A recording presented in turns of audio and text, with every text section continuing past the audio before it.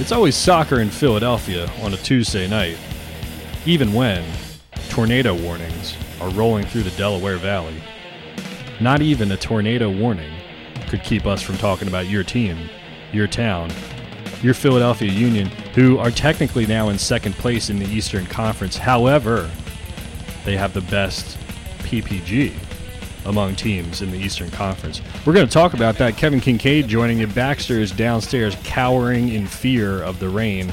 My daughter is probably doing something, cooing downstairs as my wife takes care of her. And joining the program, making his fourth or fifth appearance, I'm not really sure, is a man who the last time he was on the program, we had a record number of downloads. It's Russ Joy from Crossing Broad. Russ, how does that make you feel? Well, it's not surprising, Kevin. Everybody knows that the ratings when I'm on are big, they're fantastic, they're better than anyone else. You know, measly Matt George can't handle it. Tiny Tannewald can't handle it. Zeitgeisty Zeitlin, see you later, smell you later. The joy on Broad, the effect, it is real, it is big. I'm so happy to be back. Thank you. Well, that's one of the reasons I like having you on the program, because you help the ratings, but also because you're so humble and you always, deflect. You never try to heap too much praise on yourself. I could not do myself justice. Couldn't do it justice. Now, do we think that the ratings are increased because you are co-hosting that particular episode, or was it because it was a very positive episode? We said something nice about every player. The Union were in first place. They just ripped off a bunch of wins. Do you think it's the Russ Joy effect, or do you think it's the Union are finally good effect? Well, you know what, Kevin? I'm going to be honest with you. I look back at the ratings, and the ratings are big. And the last time that I was on prior to that, it's the second biggest episode I think that had been done in a calendar year. That's very true. That one wasn't about being positive. That one was called "Your Life Is Over." I know. So either we have people who are on one side of the spectrum that want all positivity, or the other ones who are just parents who are just kind of enjoying the Schadenfreude as they listen to you delve further into parenthood. Or it could be because that's the podcast where you talked shit about the Sons of Ben, and maybe they circulated that podcast and they said, listen to this guy. I want to correct that. I spoke truth about the Sons of Ben, and I'm still hoping that they address some of the concerns. Yeah. I just spoke on behalf of a large contingent of the fan base that would like some new chants, some new cheers, and a more inclusive environment for all fans in the River End. Yeah, I think what we have to do is we have to take some of the ratings from the Russ Joy appearances on the Always Soccer in Philadelphia program, and we have to take them from the 1% and give them to the 99%. Share the ratings from the 1% of Americans to the 99%. I agree. But listen, I have a big announcement to make, which really is not much of an announcement because it's already been announced on Twitter, but I'm very happy to talk about it on here. The very first It's Always Soccer in Philadelphia live podcast is booked for July 20th at the Larimer Beer Company in Chester, Pennsylvania. Yay! Well I done. didn't have a sound drop ready there. I had the soundboard. I'm not even using it. We got mixed reviews on the soundboard, by the way. I think one person told us they liked it, and one person said it sucked. So we had two people share feedback on that. But yes, so people didn't approve Resolution 3276B at the primary? Yeah, I guess not. So I assume that people are okay with it. So we won't overdo it. But we'll drop some sound drops in there every so often. But yes, I'm obviously very happy. This was something that we had talked about, we'd wanted to do. So yeah, Matt from the Larimer was like, yeah, let's do it 7:20. I believe what's happened is they're going to open on 7/6. I believe I think that's when their target date is for opening. So really, we don't have a ton of details down. We got a date, and I think what we're going to do is the Union plays Chicago at 7:30 that day. I have an event that goes from 12 to 3. So I kind of wanted to crowdsource people. If you want to message me on Twitter or whatever and just say what you think a good time is. I was thinking maybe 5 to 6. 4:30 to 5:30 seems a little early. I'm not sure what time people get down there. I'm not sure what time y'all go into the game.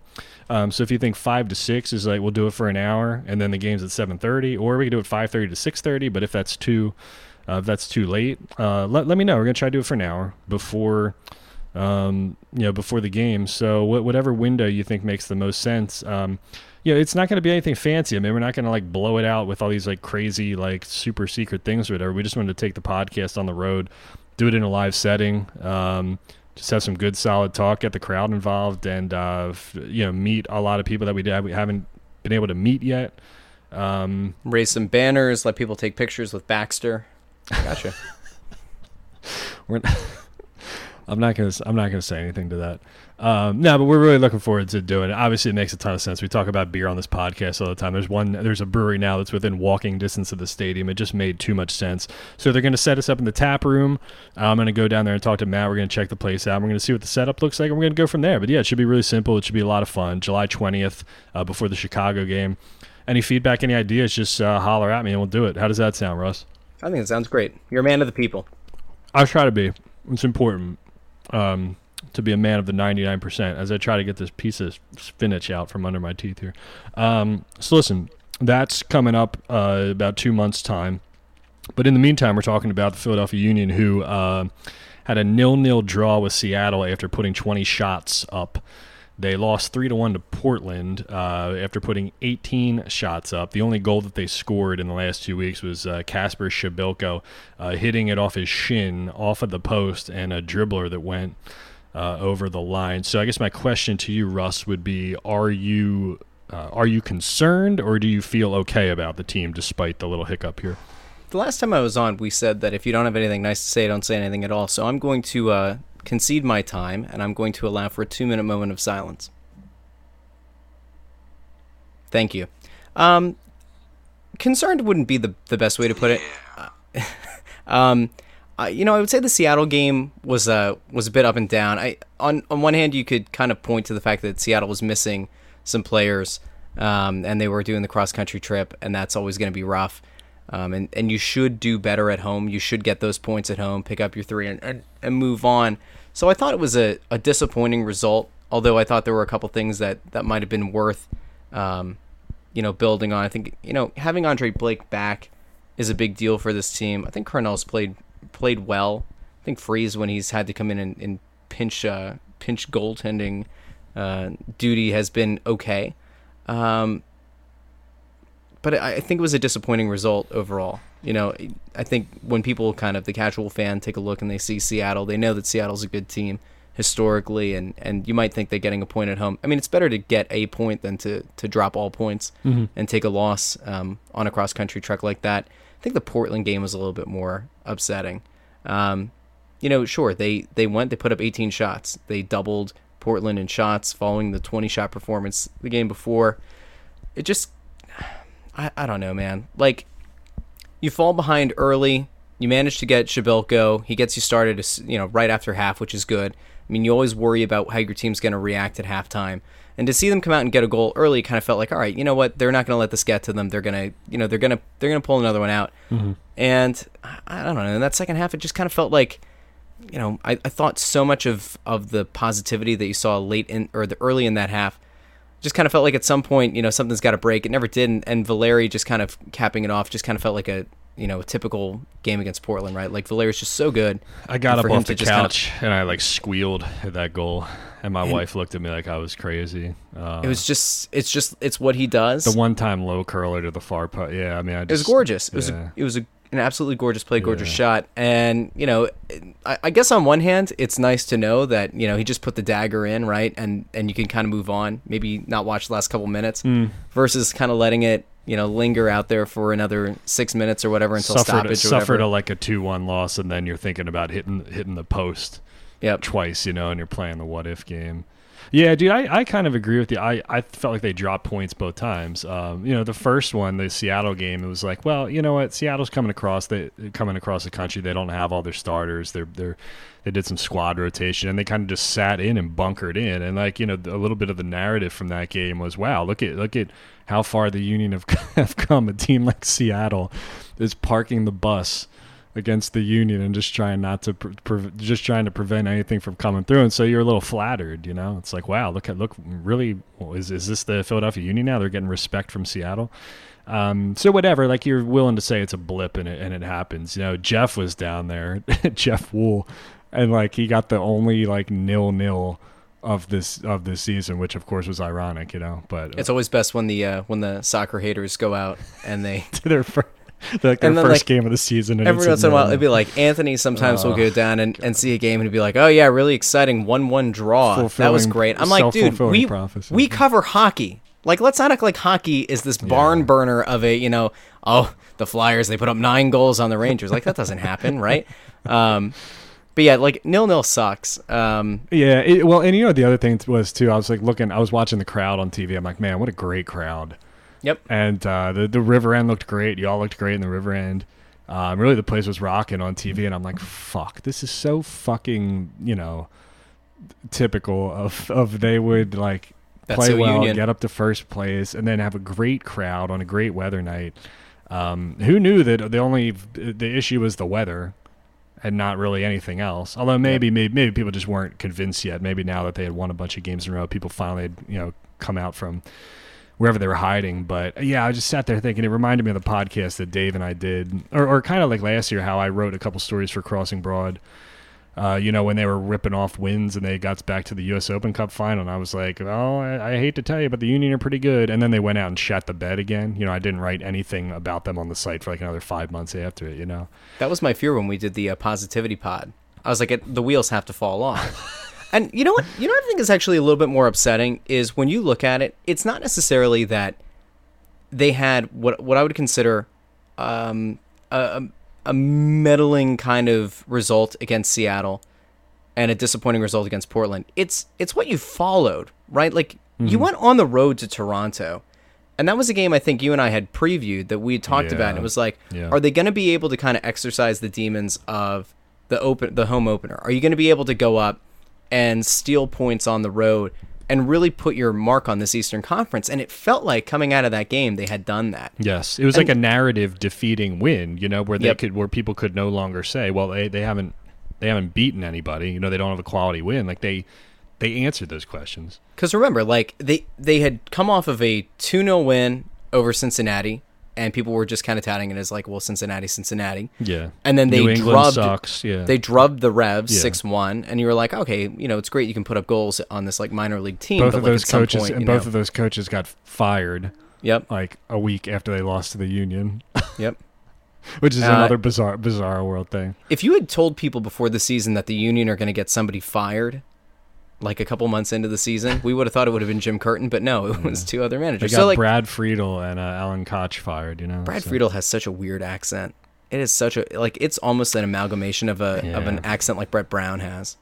You know, it's not the same, but it's just kind of like Australian. Yeah. You know, Kevin, I couldn't help but point out the fact that you're very well versed. You're well researched. That was cool. Yeah, that was a cool moment. You know the answer, but that's okay. That's okay. Well, I didn't know if Brett was saying, honestly, I didn't know if he was like annoyed with me at first for asking that. Like if he was saying, like, why are you asking a question to which you already know the answer? But I circled back and I was like, oh, it was a compliment. So for all the people who cool. I think there's a lot of crossover between Sixers fans and Union fans. For those who don't follow the Sixers or didn't watch any of the after season wrap up nonsense, good old Kevin over here, the man on the Union beat for all those years, giving you the best coverage, has made that move over to the Union or to the Sixers beat, and is arguably the best guy on the beat, and got one heck of a shout out by the head coach, and that was pretty cool. It was a nice moment. It was cool. Yeah, because is this the blow sunshine up my ass part of the podcast? No, this is the, like, you have to respect, like, when a good thing happens, like, somebody's got to give you a shout. Look, I'm the hype guy. Yeah, appreciate it. I'm the hype guy at Crossing Broad, right? Like, we had it first. Yeah. And it's so critical that, you know, that we point out when good things happen, and you're doing really great work over on the Sixers side. So that was a neat moment. Versus, there was somebody else, I'm not going to say what site they work for. Are you going to shade another person on here? No, I would never do such a thing. There was somebody from another website who asked a question about, like, I forget what this specific thing was, but it was like, do you enjoy doing X? Or like, do you think, it was about Joel Embiid. Mm-hmm. It was to Brett Brown. And they were like, does Joel Embiid make a difference defensively? And Brett just kind of looked, and Brett was just kind of like... I know who you're talking. He just kind of... He's a rookie reporter, and he said he just kind of fumbled the question, and he was trying to make a Yeah, I understood what point he was trying to make there. He was trying to say, like, do you kind of subconsciously feel, like, do opponents play differently when Joel Embiid is on the floor? Kind of, I guess you could make a parallel to, like, do defenders just feel differently when, like, Ilsinho comes on? You know, they don't play any different, but they're like, oh God, this guy's good, and I know he's here. So that, I think, was what he was trying to ask. But I'll tell you why I'm not concerned about the Union. Well, one thing concerns me and one thing doesn't. I'm not concerned about the defense because they held the clean sheet against Seattle, right? I mean, Seattle didn't really try to go forward. The Portland game, like, okay, so we talked on this podcast plenty of times about how important Montero and Bedoya are to sit in tight and do the dirty two-way work next to Medunjanin, because Medunjanin has the mobility of, like, Mick Jagger in transitional defense, you know. So I mean, the first goal, Montero gets dispossessed by Diego Chara, turns it over inside his own half of his field. The Union have numbers back. It's a 4v5 for the Timbers. And yet, brilliant pass played, actually a brilliant cross played over Jack Elliott's head. I thought Jack actually had pretty good position on that. And they scored the first goal. The second one, Bedoya has the mistake. He steps on the ball, loses his footing. And then probably the most pathetic transitional defense I've ever seen a team play in my entire life. Medunjanin just lets his guy run right past him. Austin Trusty gets burned by Fernandez, I guess it was. And Jack Elliott finds himself in a 2-on-1. It was just like, Jesus. But those were mistakes that you haven't seen from Bedoya and Montero really this year, you know. So I'm not concerned about that becoming a thing. You know, and the third goal, like we said, was just end of the game, Diego Valeri moment of brilliance. That happens, you know. But I'm not banking on Montero and Bedoya committing ghastly turnovers twice in one game. You know what I mean? But it does show you the importance, Russ, of, like, shit, when those guys aren't on or when they're making mistakes, like, they struggle in transition. You know, they are not a good transitional defensive team because it just exposes Harris Medunjanin's weak point in that area of the field, which we really didn't see ever since, like, the first game of the year, the first two games of the year when Michael Bradley kind of cooked him. So I don't think that's why I'm not worried about the defense because of that. You know what? It feels like the first time I've been able to say this and not say it with tongue in cheek, but, like, at some point when this squad gets fully healthy and we see their best 11, I feel like it's going to be a very exciting time for the Union. Well, you could have really used Marco Fabian these last two games, you know? Yep. Just imagine, like, I think Aaronson's done a nice job this year, but just imagine replacing him with Marco and what that does for your team. Can I read a quote from you actually real quick about Brendan Aronson that sums up what I've been trying to say about him the last couple of weeks? This is from Jim Curtin in the story that Tannenwald did today. Actually, I want to read this quote, and then I want to let you comment on that quote, and then I want to take another quote out of here. So I was saying kind of how Brendan Aronson seems like he's like, sometimes he looks like he's not ready for the ball, or he can't get his hips turned, or he can't get positioned, like, in tight spaces.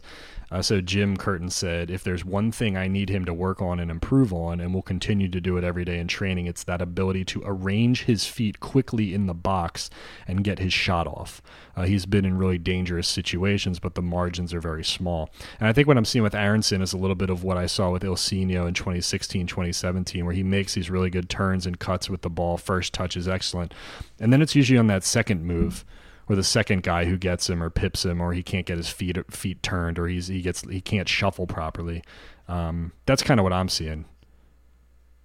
You're very well researched. You're very, very well informed. That's what I'd say.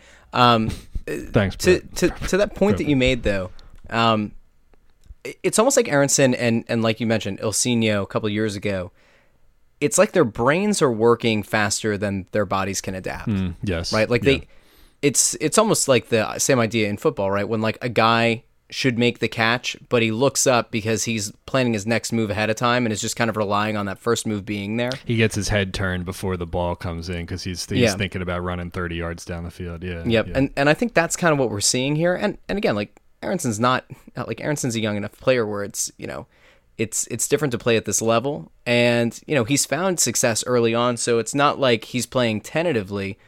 And sometimes it's, you know, it's tough because as a young player, sometimes you worry that you're going to be too tentative, to overthink too many things, and you start making stupid mistakes that you wouldn't otherwise make. Mm-hmm. There's also the inverse of that, where you start to find success and you start making plays that you necessarily shouldn't be trying to make. And I feel like that's kind of what we're seeing here. He's found enough success on the ball early in this season that, he feels like he's able to make a couple of these moves, but maybe there are times where it's better to kind of pull it back and to let your brain and let your body kind of catch up together. It's almost like watching middle school soccer where where kids are kind of hitting those growth spurts and they haven't learned their body yet, and you're just not fully there. You know what you want to do, but your legs are just a little bit too long. And that's a tough feeling too, because you get frustrated. You're like, God, I have in my mind what I want to do, where I want to go, where I need to be, and he just can't. It's not the first move or the first touch that's the problem. It's always the second touch, and that comes with time. I mean,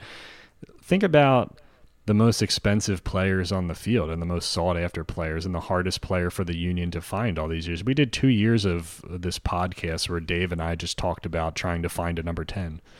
Who's going to replace Barnetta? Who's going to replace Dochkal? Like, is Bedoya a 10? Is Ilsinho a 10? That's all we ever fucking talk about. Now you have a 18-year-old in there. It's the toughest position to play on the field, and it's the hardest for us to produce here at home. But that kind of links into the second quote I wanted to share, because that's one symptom of not being able to break down a defensive team, a bunkering team. They don't have a 10 who can unlock that, not until hopefully tomorrow night, Wednesday night, Marco Fabian comes back and he can help do that. But the other thing is that they don't. One of the ways that you can, and I got a lot of questions about this, so I wanted to address it earlier, but people are saying, well, how do you break down a bunkering team? Another way to do that is to play wide and to get your fullbacks up there and kind of stretch teams out horizontally, and put some crosses into the box and get them turned, get defenders turned, because center backs hate to turn and track backwards and face their own goal. It's the biggest pain in the ass ever. So you get Ray Gaddis forward, you get Kai Wagner forward, right? So Jim Curtin said, quote, "I just said to Kai and Ray, they're defenders first and foremost." All right, let me read that again. I just said to Kai and Ray, they're defenders first and foremost. Are there going to be certain moments when they can get forward and get those 2 to 3 crosses a half that we ask for? Yes. Certainly that's still going to be available, but if one's forward, the other has to stay. Keeping the clean sheet is most important. All right, so that doesn't surprise me. It doesn't surprise you, right? Because we know what kind of coach Jim Curtin is, and he wants his defenders to defend more than anything. Now, especially when you're playing formation like you're playing, where you have a guy like Haris Medunian, and we know that he can't do anything in transition. So how do you counter that? You keep your fullbacks back and you protect him. So I always talk about Keegan Rosenberry. Keegan Rosenberry can go forward, he can pass the ball, he can put a cross, and he can help unlock that. But if he gets burned up there, he's not the same kind of defender, same kind of transitional defender that Ray is. Okay, like, this is not a secret. We know all this stuff, right? But it's interesting to me to hear Jim put that into to quantify that they want 2 to 3 crosses a half from those guys, and that's one of the problems here, because Aronson is not able to unlock a defense right now, and they're not getting any width in fullback play, and that's why the 2 turnovers that they had on Saturday were in the middle of the field. Montero's was in the middle of the field. Bedoya's was in the middle of the field. When you push your fullbacks up, if Ray Gaddis loses the ball when he's like all the way up in the final third, like, so what? Like, they're not most teams are not going to be able to counter off of that and go like 80 yards down the field, right? Yeah. Same with Wagner on the left side, And as much as people rag Ray, I think we're giving Wagner a little bit too much credit. He's had some good games and some good performances, but I also feel like the standard, like the bar at left back was so low to begin with. I think just because somebody's actually, first of all, they're actually playing a left-footed guy over there who can actually cross a ball with his left foot. Like, now we're saying he's the greatest Union left back of all time, There are 4 reasons that people like Kai Wagner. 1, he's left-footed. 2, he's exotic because he's German. 3, he's a good-looking young guy. And 4, we had such low expectations because of where he was plucked from. Remember, like, this was an Ernst Tanner signing that nobody lauded. It was like, oh great, here we go, like another cheap Union signing. He's outperformed, I think, what anybody would have expected. Right. So I think, like, those 4 things kind of go into it. Well, really 3, but like, those are the things that kind of go into why people are so high on him. And by the way, like, having a left-footed left back that's better than Ilsinho, than Fabinho, like, that's not a bad thing. No, it's just, yeah, I mean, it's interesting because I remember the Bedoya quote from last year after the playoff loss where he's like, well, our right back is playing left back. Yep. So it's like, so those are the things. I think you can't, they have trouble for as much as Montero, you see him kind of get up in that Montero and Medunian, and you see them get sort of just above the 18 there. They're hovering around like 25, 30 yards away, but they can't really go. They can only go side to side and unlock when Ilsinho's there. If you watch like them defend Ilsinho, they often just sort of let Ray do whatever.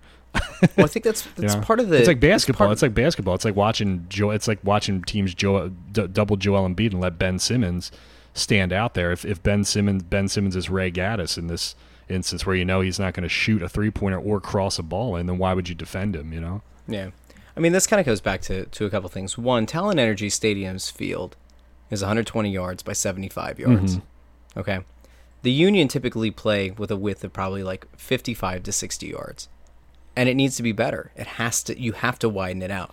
Now, part of the issue with the 4-4-2 system that they like to play now is there's not that inherent width in the final third without having any kind, like without having wingers.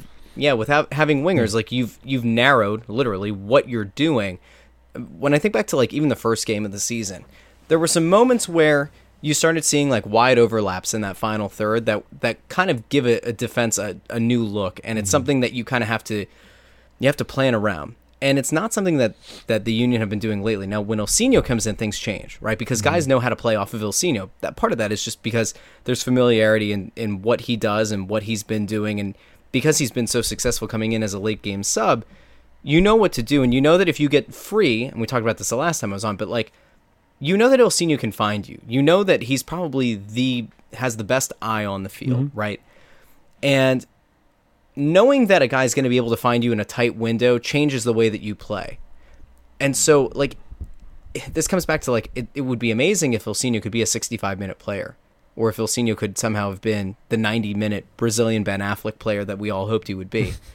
But you take what you can get, and if it ends up being like he's a 20, 25-minute player, and that's what busts the top off, great. But this again comes back to like why I think Fafo Picault is a nice guy. I think he's a decent enough player, but to me, he's not a starting caliber MLS forward.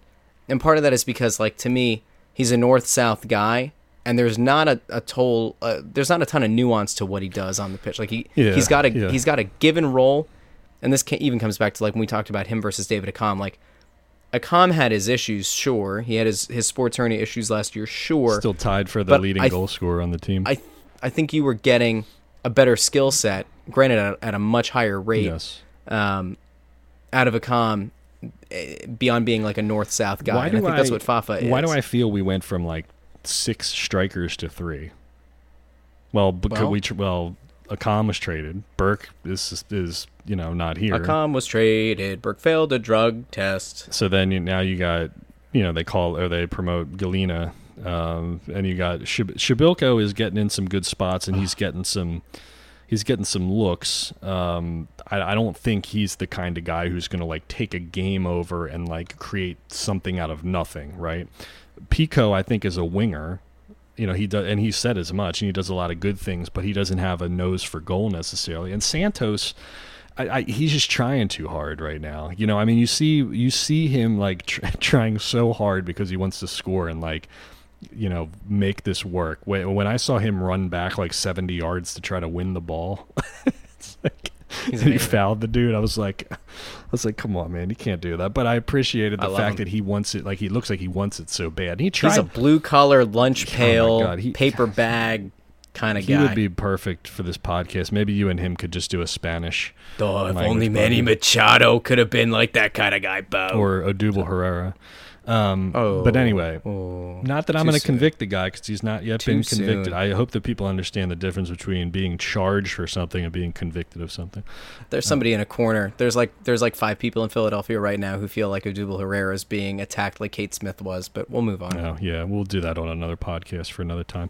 But yeah, I still want to see Sergio Santos start. I just think he's pressing a little bit. I saw he tried this back heel in traffic yesterday that if it would have come off, they would have had a clean shot. I saw him do this hard shoulder turn into the channel when he was in there. I still think he's got probably the best nose for goal out of those 3 guys, and I still think that like he's your $500,000 dude, and I want to see him do well. But I think the combination of, so to wrap this conversation to a bow, I would say Marco Fabian helps you unlock defensive teams. I think one of those strikers stepping up and just being able to create something and show a little bit helps, and I think getting better fullback play out of Ray Gaddis or Kai Wagner. I'm not going to let Kai Wagner off the hook either.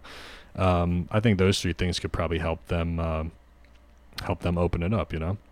Yeah, I think there's part of the reason Santos is probably pressing is just because he knows, or at least in that last game with Portland, he knew he was going to have to come in as a sub. And the mentality of being a sub versus being able to find your footing, get used to the defenders, try to pick them apart. And again, it's his first year in the league. Well, when he started last week, too, against Seattle, and then he's on the bench against Portland. Yeah, that's another thing. I know he's been injured. That's the off-the-field stuff. Like, that's a confidence crusher, potentially. Yeah. But it's like, when you're trying to get a real scouting report on a lot of these guys, especially in your first year in the league, a lot of that is going to be a feeling out process for 35 minutes. If you don't get to start the game, by the time you felt out who exactly you're lining up against and what might work against them, the final whistle's already blown. So I don't fault him for pressing. I just think that at some point, like, Jim's got to roll out. Mm-hmm. Like, at some point, you've got to roll out Santos and Shabelko and just let them go. By the way, I feel like at some point we need to pick a player and give them almost like a special segment.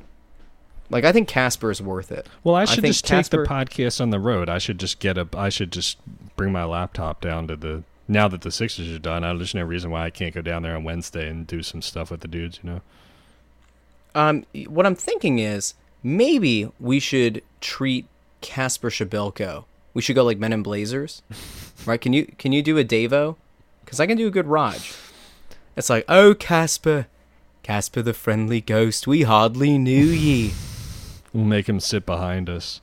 We want him to be like Olivier Giroud, like the meaty French forehead. I think, anyway. I think one of the reasons I got away from like the current player interviews was number one because like Orlandini was already doing that, and so I didn't want to like step on his toes. Like that's him and Mike do that, and now they do it for the team website too. Like Adam Kahn's doing it, but yeah, I wouldn't be opposed to having like current players on. I just like having the former players on too because you can ask them some different stuff that you normally that you wouldn't have been able to do when they were current players. Like I thought Morgan had some interesting things to say about Ireland, about his experience in Ireland. I had Sebastian on, some other former guys, but yeah, I don't know. We can do whatever with that. Okay, we got a lot of questions, so I want to get to that, but I just want to look over the upcoming schedule here. We're going to try to play this out. So, home against Colorado. Colorado's actually won a couple in a row. What do you think happens with this one? I don't know. I don't know either. I think they win just because the law of averages says certainly Colorado can't lose or can't win 3 games in a row, correct? They could. On a Wednesday in Philly and Chester. No. The midweek thing, I think, is as much of a trap for the home team as it is the away team. That's true. I don't like a midweek fixture to me is always a toss up. The one thing is, like, if you're the Union, I think, like, again, you came off a statement win against Toronto with the 2 results that you did. You've got to go out and of course the crowd's not going to be that great, right? It's a Wednesday night game. Mm-hmm. They're going to probably play in front of 6,000 people. I don't mean that as a jerk. I'm just saying, like, midweek fixtures just don't get good crowds. Yeah. They're going to play with a small crowd, and they should win. They should. Yeah, I think so too. Ironically, I think you go onto the road with some confidence. Yeah, there's less pressure on them. Spotlight's maybe off a little bit. The crowd's a little smaller. Yeah, I think you can get 3 points and you pick it back up and you go to 27. DC, does DC play midweek? Let me see. They play 5:29 against Chicago, home to Chicago. So Uni can reclaim first place. We'll see what happens. Chicago's 7th place right now. So then before the Gold Cup break, they go to at Minnesota, which is actually kind of tough. Minnesota's in playoff position right now. And then Red Bull to close it out at home before the Gold Cup. So let's take this is actually a question I think we got, but I'm gonna ask it to you right now, and we'll segue into questions with this. Colorado, Minnesota, New York, 9 possible points leading up to the Gold Cup break. I think the over-under the listener gave us was 4.5. Do you go over-under 4.5 in the next 3? Over. So you say wins I think they get 7. Did they get 7? They get 7. Didn't they beat Colorado? Where's the other win coming from? I think they're going to beat Red Bull. And they draw against Minnesota? They're going to draw Minnesota. I'll say 6. I'll say they beat Colorado. I say they lose to Minnesota. I think they beat Red Bull. I'll say 6 points. I could see it.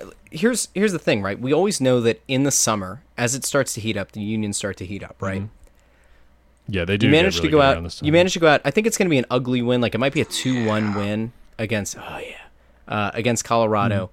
I wouldn't be surprised if the Minnesota game is a bit of a drudge for like the first half. And then, I don't know, like a 65th minute goal by Minnesota. Union answer back like 10 minutes later. And then Ilsinho comes on and just plays futsal for a while, and everybody loves it. But I think that Red Bulls game, I think like the Red Bull game is a real big one, of course. Like it's your biggest rival in theory. Maybe not for them, but it is for us. One-sided rivalries are still rivalries. You're gonna go out on a Saturday night. You're gonna have a great crowd at home because you should be, if not in first place, you'll be in second place in the conference. Yeah. And you know that, and your fans know that, you're about to hit this Gold Cup break. So it's the last time they're going to have a chance to see you at home for quite some time. True. And then, by the way, the Union go on the road for 3 games. You won't see the Union at Talon Energy Stadium for nearly a month. They play that game on the 8th against the Red Bulls. Yeah. They don't come back home until July 6th against Orlando. I know. That's also City. why we we can't do the live podcast until the 20th because there's really just no other games. Yep. So it's like, I mean, that's your trade-off, right? And that's why it's so important that you go out and you get as many points as you can because, on the road at NYCFC, you've got a road game against New England. That should be a joke. Yeah. But then you have this essentially a home and home with Orlando City after that. They played 6 road games, and they're 5-2, 8. So they played 8. Really, it feels like they played more.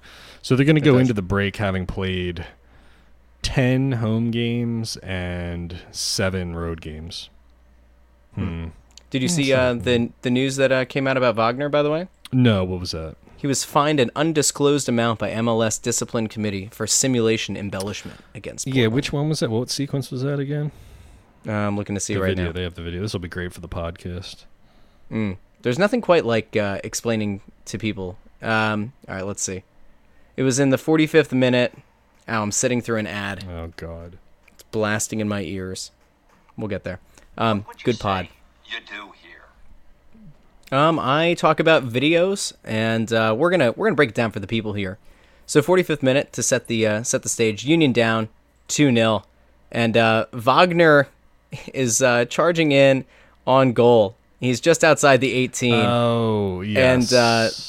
And nobody was it 21 for Portland came across him. It was a Chara, maybe. it was a Diego Chara, and he came in front of him, and like Wagner just kind of sold it before there was any contact made. I think Almost sounded like you said Zdeno Chara. Zdeno Chara. He's in the Stanley Cup Fucking final Boston because Bruins. Boston needs another championship. But yeah, Wagner pulls up, slams on the brakes, and decides to get shot in the back of the head. He had his own Zapruder film being shot from the river end. Those can be like, I think people know the rule. Like, you can call a foul even if a guy doesn't get touched.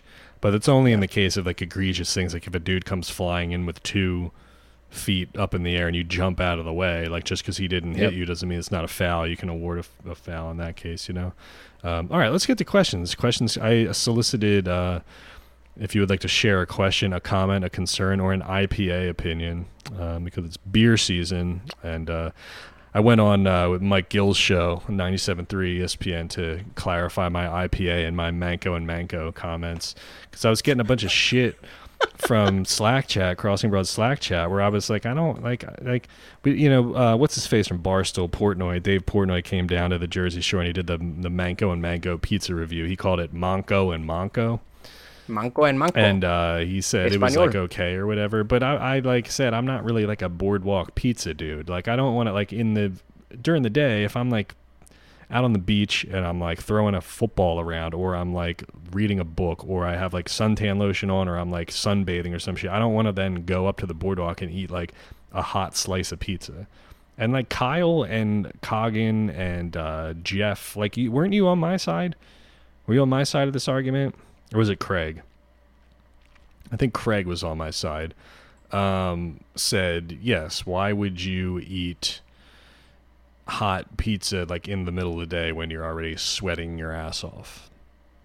So, like, but other people thought that was like sacrilege. Like, I'll go to like Manco and Manco at, like, if I'm down at the boardwalk at like 7:00 at night or something, but I'm not like eating that for lunch on like a hot August day when it's like already 90 bazillion degrees out. I didn't think that was that much of a take, but like all these people were giving me shit about it anyway, and saying like Manco and Manco is so great anyway. I don't know. Well, first of all, Manco Manco's fine.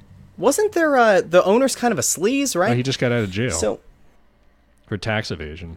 And so then it comes down to this, and this is the thing that I don't think people. And I'm have, old have enough put to in- remember, by the way, when it was called Manco or Mac and Manco, before it was bought out, and then your pizza came with a side of tax evasion. Here, I'm going to get a lot of people off your case. The Jersey Shore is not that nice. It's not that fun, and the people who only go there because they were raised to go there need to just calm down, okay? Like, I guess I'm a snob. You're talking to me? I know. I'm a snob. Like, when I was little, my mom would save up, and we would go down to, like, Mexico or go to Punta Cana because it was, like, a few $100s a person to, like, go stay at an all-inclusive resort. And you know what, Kevin? That $400 or $500 for that, like, 5-day trip is way more worth it than getting together with a bunch of friends and renting a shore house. You know why? Yeah. 1, you can actually see your feet when you walk into the ocean. 2, all your food and beverages are already prepared for you. And 3, it's not freaking New Jersey. I'm done. But here's the thing. The people who got upset with you about the pizza need to, like, they need to take a second. You're saying that you don't want to have pizza on the boardwalk. Now, I'm guessing, I could be wrong, if you were offered the possibility of sitting inside of a restaurant, nicely air-conditioned, and offered pizza, Oh, yeah, You would eat I that. just don't want to eat pizza. Right near the beach. Because it's like, that's fair. It's, I don't know. I just don't like I say, you're not going to, like, you have, people drink summer beers in the summer and they drink like winter beers in the winter. Like, give me something that is seasonally appropriate. Like, I'll eat like a Wawa sandwich or something, or like make me like a smoothie or something, or I'll eat like a hippie granola bar or something. And here comes everybody, oh, you're such a Fishtown hipster. Meh, meh, meh, meh, meh, meh. But I'm not like trying to shove like hot pizza that just came out of the oven down my gullet like in the middle of a day in July. So sue me, which I think is totally you fair. you shooby motherfuckers with your opinion. Shoobies. No, I'll Shoobies, tell you go back this, to rocket dude, power. Russ. It's not. I don't disagree with you on the Jersey Shore thing in general, but like it's like it just that's a product of just how provincial and how like parochial this city is. This region is like everybody who listens to this podcast either knows somebody who's been going to a specific shore point for like 40 years, or you yourself go to the same shore point for like 40 plus years. My wife, her family has had this house in Mays Landing for like 100 years. And we go down there all the time. And there's nothing wrong with it, but there's also like this side of it where like because you go down to Wildwood every weekend, or you go down to Avalon every weekend, or you go down to like Margate every weekend, like it doesn't, there are other places to go, I mean, it's, people think that these are like the greatest spots of all time because that's what they know and what they're comfortable with. And this is the same kind of mentality that we're trying to defeat when it comes to like sports in Philadelphia. It's this like 4 for 4. It's the same kind of like 4 for 4 mentality. Like the dude who's been going to Wildwood, vacationing there for 35 years is the same guy who says, well, soccer, why the fuck do I care about soccer, because I watch the Flyers and the Phillies and whatever, so it's just this mindset of trying new things and going different places and seeing different things, So to Before me, I get called a total snob, we did Dewey Beach in Dewey's Delaware. fun. Dewey's cool. Many times. And Dewey's fun.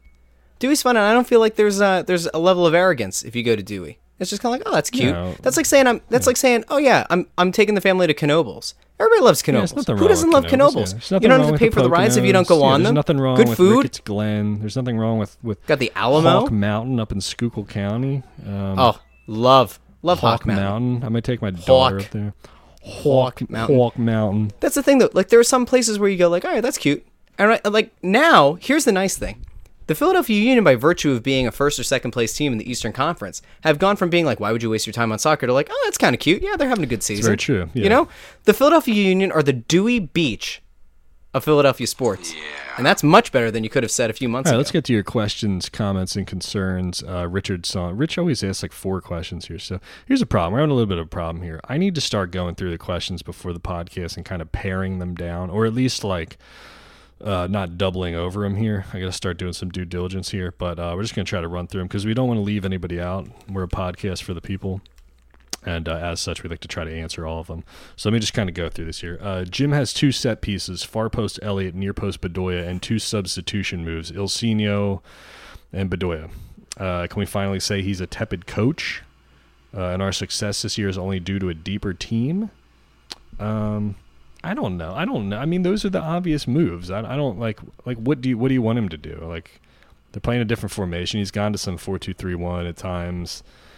I don't think there's anybody that anybody's clamoring for right now that hasn't seen the field, right? I'm not really sure what more. I think Jim is kind of doing the things that we were asking him to do over the years, show a little bit more flexibility. They're playing a different system. He's played a bunch of different guys so far, right? Yeah, I don't think this comes back to, I don't think Jim Curtin is necessarily a tactically adept coach. I think he's done a good job of implementing a new system.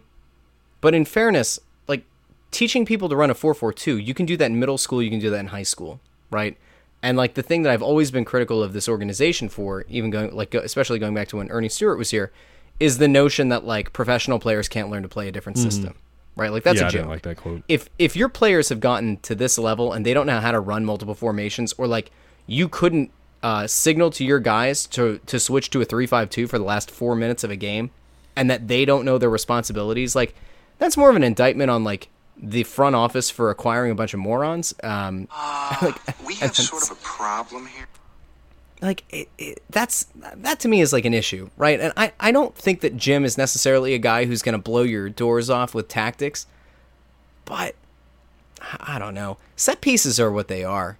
Like there are some coaches who go totally hands off and they let their guys just dictate what they want, and then there are some that are very scripted. Well, nothing drives me crazy too, playing as a center back in Casa League for 10 years or whatever. When you win a set piece, I get to come forward for like the first time ever, and then like you don't even get the ball like in an area where I can get to it, or play like a short corner or some shit like that. They tried to lay the ball off to Montero. They ran a set piece routine against Seattle, I think twice, where they tried to lay it off for Montero on the top of the box and it didn't come off. But I don't know. I'm all right with it. I don't think they're like necessarily those corners. I don't really call them plays. They just find Bedoya at the near post, and they have guys who can serve the ball in well enough that they've got big near bodies. Post corners are so frustrating. They're so frustrating. Yeah, I don't know. Near post corners are fine if you're going to utilize the near post guy on a quick run out for a short play, almost like a give and go, and then you pop it far post because the defense kind of stretches out. Well, right, because otherwise you're maybe just trying to flick on, or you're trying to catch them at the inside the near post, and usually teams will have a guy on that post anyway. So, yep. All right. Richard also says IPAs are good, but they don't need to be every beer on the menu. Yes, thank you. That's kind of sums up what I've been saying. It's like, first of all, I don't like IPAs because like they're too hoppy. And the problem with that is like breweries come in and they just throw a bunch of fucking hops in the thing, and they're like, oh, here's an IPA. They're easier to make because you just like, if you don't get a batch right or something doesn't taste right, let's just throw more hops in it, and we'll call it a beer. But like, I don't want to go to a brewery where there's like 12 beers on the menu or on the list, and like 10 of them are an IPA. Like, what the fuck is the point? Why don't you just call yourself an IPA craft IPA place? It's like false advertising, isn't it? Like, I went to Hidden Sands yesterday, finally got back to Hidden Sands, and they got 3 IPA. They have 12 beers. They have 3 IPAs. They have like 2 sours, 2 porters. They have like a Kolsch. They have like a strawberry wheat. They have this like blueberry kind of like spice thing. It's just a lot of variety. You know what I mean? Yeah. That's what I'm looking for in my beers. What's the deal with Mbaizo? I have no idea. I don't understand why they said, well, we were fine with the Keegan Rosenberry move. We also have Mbaizo in there. If you're not going to play him, he can't imbibe sometime on the well, bench. part of the problem too is that I appreciate Ernst and his transparency, and I love it that he talks about every single move they make. But then when you get too specific like that, sometimes quotes like that can come back to bite you in the ass, because people like me will bring it up and say, well, you did mention Mbaizo specifically when you talked about trading Rosenberry. So when you put that out there, then it's going to come back and people are going to say like, okay, well, what now? Anyway, Wisecracks says, in the spirit of Bill Buckner, what Philadelphia athlete would you feel bad about in regard to the way you treated them if they suddenly died tomorrow? It's a good question. Brian Carroll? You weren't a Brian Carroll fan? Did you say things about him? No. I might have. I don't feel bad about Moadu. I will take the Moadu hatred to the grave. How about a Flyer? Is there any? Your first year on the Flyers beat, did you talk shit? Did you have a Flyer whipping boy? Was it Coots? Did you talk shit about Coots? You know who? Well, there was a guy that I didn't like as a player, but I thought was a real stand-up guy in the locker room. That was Dale Weiss. Dale Weiss, yeah. I did a total 180 on him. See, I don't think. Yeah, I would. one. I mean, obviously, like I'm think there's critical any- of Ray Gaddis, but I don't think like if Ray Gaddis, God forbid, like if Ray Gaddis fell over dead tomorrow, like I feel like when I talk about him on here, like I do try to highlight his positives, right? Like I say he's a good defender. I say he's been a great servant to the club. He plays left back. He plays right back. Like I try to balance it out, right? Like I don't maybe Rice and Boley. Would I feel bad about him, Boley? No, you wouldn't. No, I guess not. I don't know. I think that's a good exercise to know. That's a good question to ask people if you think you haven't been fair as a writer or a reporter. Like, if you do feel bad about that, then you should probably try to say nicer things about people. Are the Union more likely to get A, a bargain right back, B, a bargain striker, C, a defensive midfielder, D, a star striker, or E, other in the transfer window? Well, I think what they're going to get is they're just going to they're going to extend Montero's loan, and then they've been clearing up crap to sign him long term, you know? So let's take that out of the equation. Like, say Montero's not involved. Like, what do you bring in? Do you bring in a striker or a fullback? I think you can make, for the first time ever, you might be able to make the case for a fullback, although You need a striker, too, don't you? I don't know. it feels like, it was like you said earlier, it felt like we went from 6 strikers down to 3. Yeah, probably still go to the striker.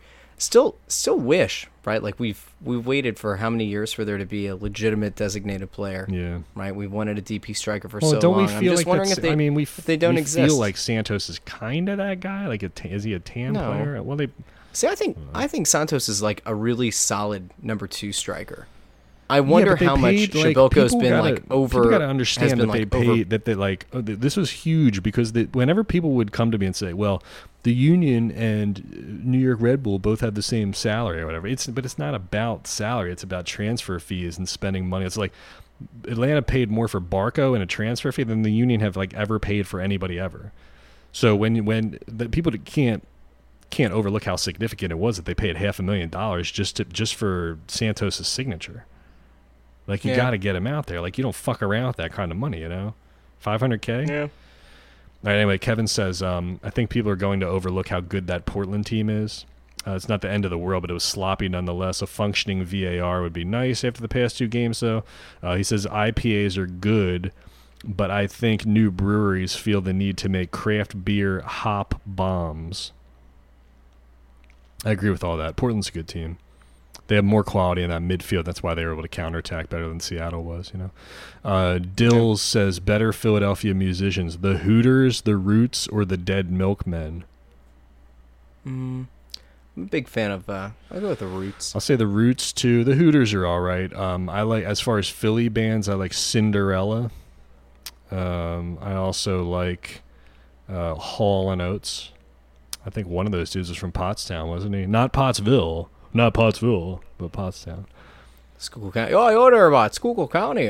By Mike's, the way, there was fist-sized hail falling in Higgins today, Really? per a source in Schuylkill County. Yes. Mike says Wednesday night is Delco night. Is Villanova a Delco school? Is it technically? I say it's a I don't Philly know. school. It's a Philly school. I mean, they have championship banners hanging in the fucking Wells Fargo Center. So yeah. Let me see here. There's a conversation going on right there. Mike Yaram says lager is greater than Pilsner is greater than IPA. I would have to agree with that. I would definitely agree with that. I agree. He says, is there any chance Ali Bedoya takes over Ray's spot to get Marco Fabian and Brendan Aronson on the field at the same time? And would that be an okay use for a player of his skills? I would say no, because they only go to Bedoya at right back as kind of when they have a ton of the possession, they're pushing forward. Like, I just don't want like Alejandro Bedoya 1v1 like in the flanks, like defending a good striker or a winger. You know? All right, let me pitch this to you. The Union switched to a 3-5-2. Yes. We get Jack Elliott. We get Austin Trusty. I guess we get McKenzie. McKenzie's not awful. We get 3 center backs on the field. Ali Bedoya plays your right wing back. And then we just say, have fun. That, my friend, I love a 3-5-2 as much definitely- as listen, man. I love a 3-5-2 as much as anybody, but I don't know if like at his age and like considering like the other personnel you have, like asking Bedoya to play right wing back makes sense. Like Keegan Rosenberry would have been a perfect right wing back. Who? This guy who used to play for the Union, Keegan Rosenberg. Oh, they must have gotten a lot for him. He's a young player. He's dynamic. He can, get up into the final third. Jared. They must have gotten a lot of GAM for him, right? Or TAM, Jared right? says, how can this team beat the bunker? Yeah, we talked about that, how to beat the bunker. Fullback play, number 10, and one of these strikers kind of taking a step forward. Trucks. Did you read this question here from Paul? From Paul Costa? I did not yet. He said, and this is good for you, if Slayer covered Imagine Dragons as the encore for their final concert, would that mean the end times are imminent or already upon us? Can you imagine that? Like if Slayer's touring comes to an end and the era of Imagine Dragons takes over? Be sad, man. Luckily, I got to see Slayer a bunch of times. I'll tell you a quick story. It's in West Virginia. It was 2003. I was a freshman, and Slayer was playing in Pittsburgh, and the show got canceled for some reason. But they moved it out to the suburbs in Pittsburgh. It was in Belle Vernon, Pennsylvania, and it's where Mario Lemieux's ice hockey rink was, the Ice Garden in Belle Vernon. So we took the Greyhound bus up to Pittsburgh, but we couldn't find anybody to take us out to Belle Vernon because we were just going to walk to the venue originally. So we found somebody to give us a ride down to the Ice Garden, and we saw Slayer on the Ice Garden. People started pulling up the carpet and were like sliding around on the ice, like mosh pit on ice. It was crazy. And then we couldn't find a ride back, so we walked 2 miles up the street, and we were like asking people at this little like gas station to hitchhike if they could give us a ride back to Pittsburgh, and nobody was going back to Pittsburgh. So literally the last person we asked, there's this lady standing outside of the gas station. She's crying. She's like bawling her eyes out. And I go up there. I'm like, excuse me, ma'am, would you happen to be going to Pittsburgh? And she's like crying. She's like, yeah, my boyfriend left me at the Slayer concert. My ex-boyfriend is coming to pick me up and we'll drop you off in Pittsburgh. So we hitchhiked back with this chick who was crying the whole time. And I was like drunk as shit. I was in the backseat eating like donuts or something, and they dropped us off at Carnegie Mellon University, where our one friend was in school, and we slept on the hardwood floor at Carnegie Mellon. And the lady was telling the story to her ex-boyfriend in the car. She's like, yeah, my boyfriend got in a fight with some guy like on the ice or whatever. So I'm back in Morgantown. I see a guy with a Slayer t-shirt on. I was like, oh, what's up, dude? Were you at the show like a couple weeks ago? He's like, yeah, but I got in a fight with somebody. And I was like, oh, was he there with some chick who looked like this, had curly dark hair or whatever? And he goes, yeah, that was her. And I'm like, oh, well, you got in a fight with her boyfriend, and she got really sad and upset, and then her ex-boyfriend let us hitchhike back to Pittsburgh. So that's my Slayer. That's my Slayer good. Story. Yeah. That's pretty good. Well, the idea of crossovers that you wouldn't necessarily expect. I was at the Billy Joel concert on Friday, and Jason John Bonham came out and played some Zeppelin. Joke. He played drums. Yeah, it was nice. Did he do all the hits? Nice. Did he do Piano Man? He did. He did the Piano did Man. He do We Didn't Start the Fire? He did. What are other Billy Joel songs? Those are the only two I know. He did the I never know the name of the song. In the Middle of the Night, The River. In the middle of the night. Of the night. Truck Stop says, I just thought we can make that into a Union song. I have an idea for the Sons of Ben. They'll probably reject it, and then you'll come back on the podcast and complain about it. What's the body of water right next to Talon Energy Stadium? The Delaware River.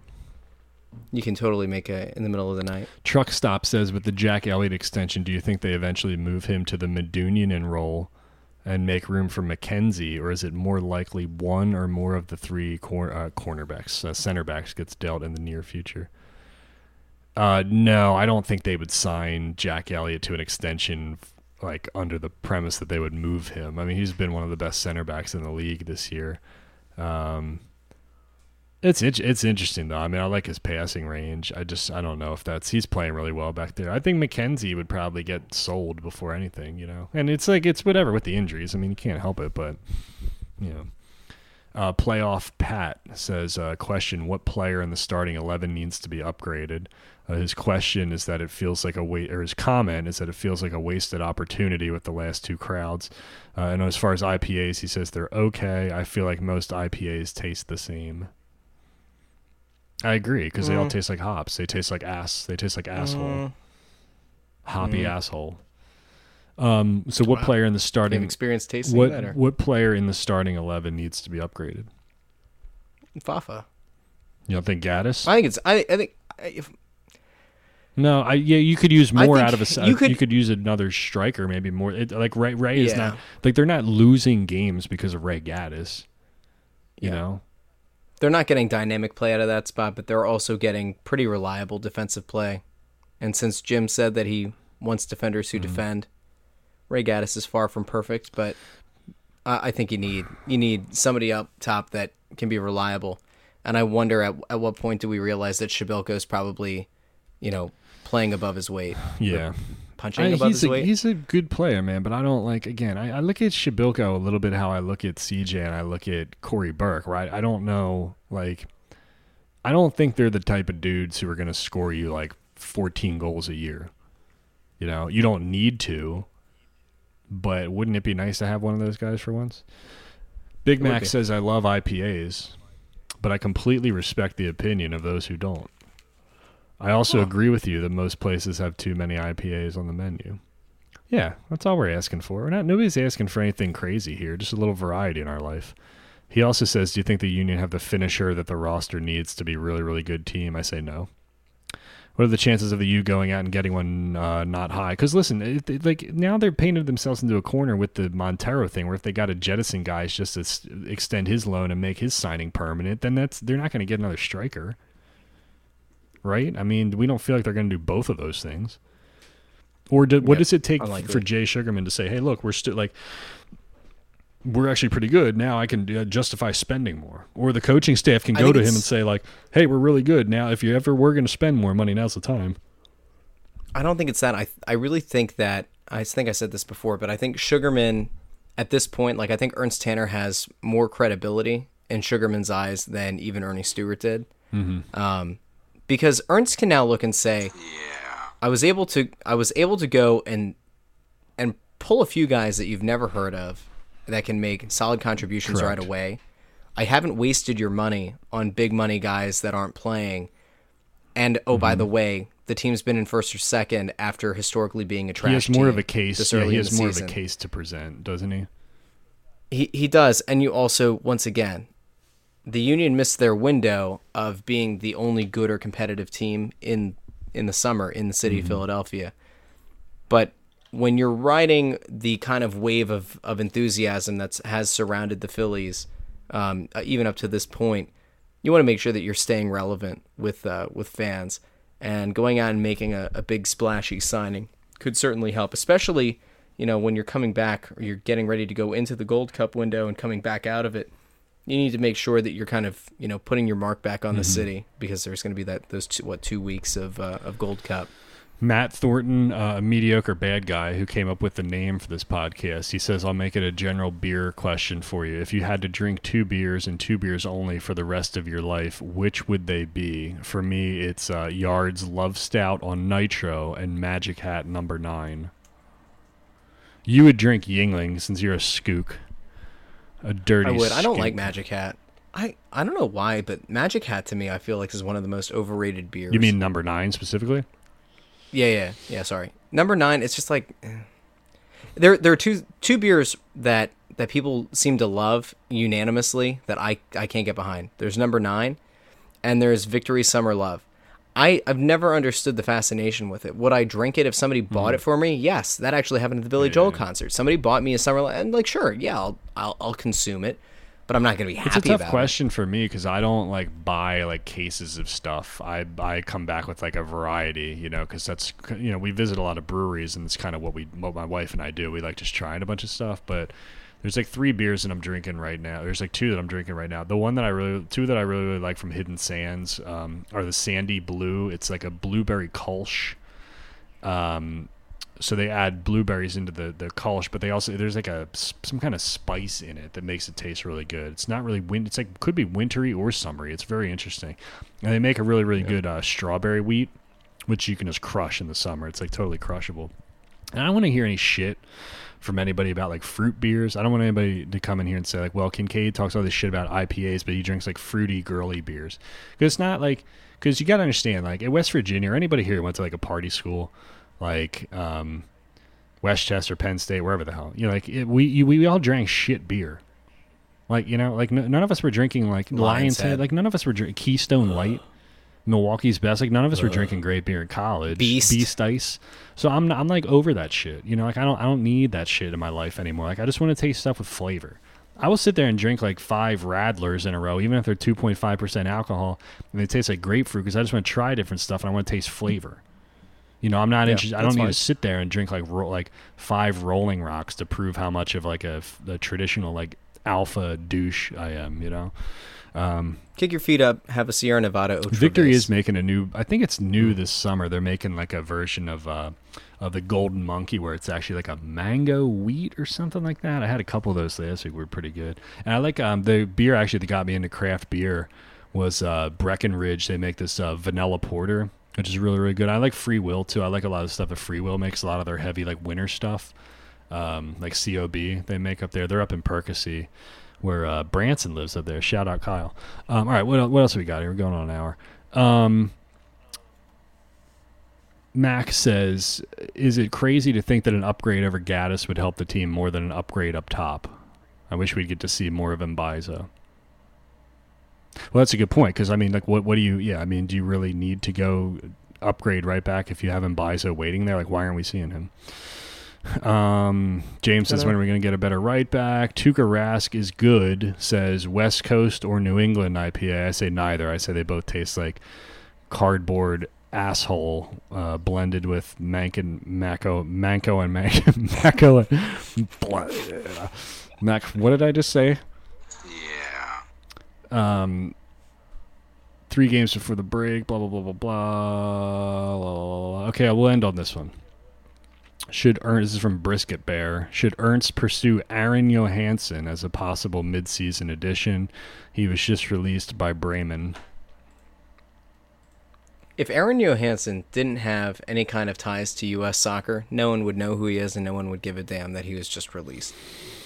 That's how I feel. All right, well, on that note, this is episode... Hang on. I'm actually going to, like, look it up here because I'm sick of, like, saying this shit and not knowing what it is. This is episode number 80 of It's the Always Soccer in Philadelphia program. Rush Joy, who always brings good talk, good commentary, and great ratings when he does the show. Russ, do you have anything you'd like to plug before we sign off here? The only thing I would say, Kevin, as usual, is if you're listening to this podcast, which you are, and you are interested in the other shows on the Crossing Rod Podcast Network, everything is now available on Spotify. Beautiful. It's Always Soccer in Philadelphia live podcast July 20th at the Larimer Beer Company. Slide into my direct messages or just respond to both of us on Twitter or whatever and just say, like, tell us what you think. 5 to 6, 4:30 to 5:30, like ideas, thoughts, questions, comments, concerns, whatever, and we'll flesh it out. But we're not going to do anything super fancy. We just want to do a good podcast live and in the flesh. It's Always Soccer in Philadelphia.